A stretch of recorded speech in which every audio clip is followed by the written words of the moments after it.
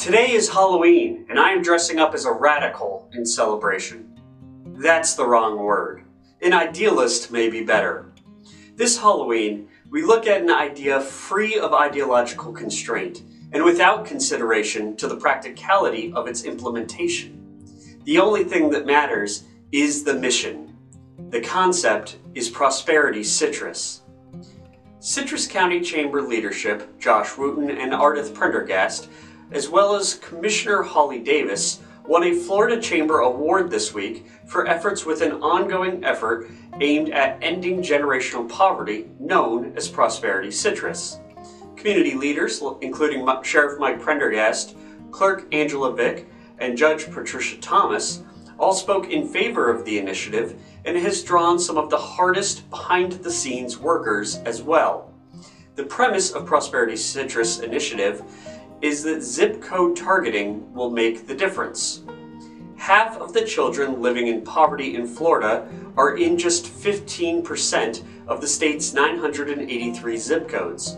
Thus, if we focus on those 150 zip codes, where roughly 50% of the poverty is, then we can solve much of it. Several of these 150 most impoverished zip codes are here in Citrus, with the most troubling area being 34428 in North Crystal River.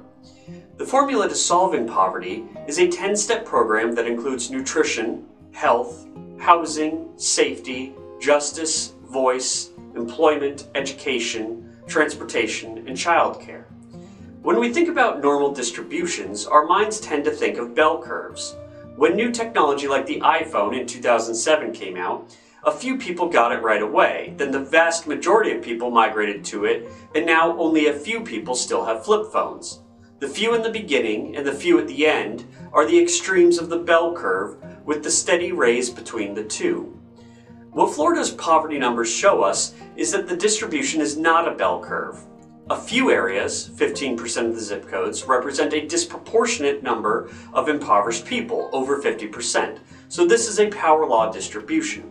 Power law graphs look more like a lying down hockey stick than a bell, and are better understood as the 80-20 principle.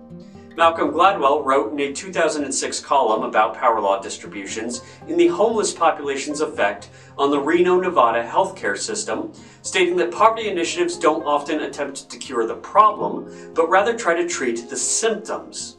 If you want to solve homelessness, then give people homes. The solution, he acknowledges, will be met with political pushback. Quote, power law solutions have little appeal to the right because they provide special treatment for those who do not deserve special treatment, and they have little appeal to the left because their emphasis on efficiency over fairness suggests the cold number crunching of Chicago school cost-benefit analysis, close quote. Gladwell wrote that in his 2009 book, What the Dog Saw, when recounting his 2006 article. Even so, the approach to the housing the homeless was tried twice, once in the state of Utah by a Republican governor, and once in the city of Denver by a Democrat mayor.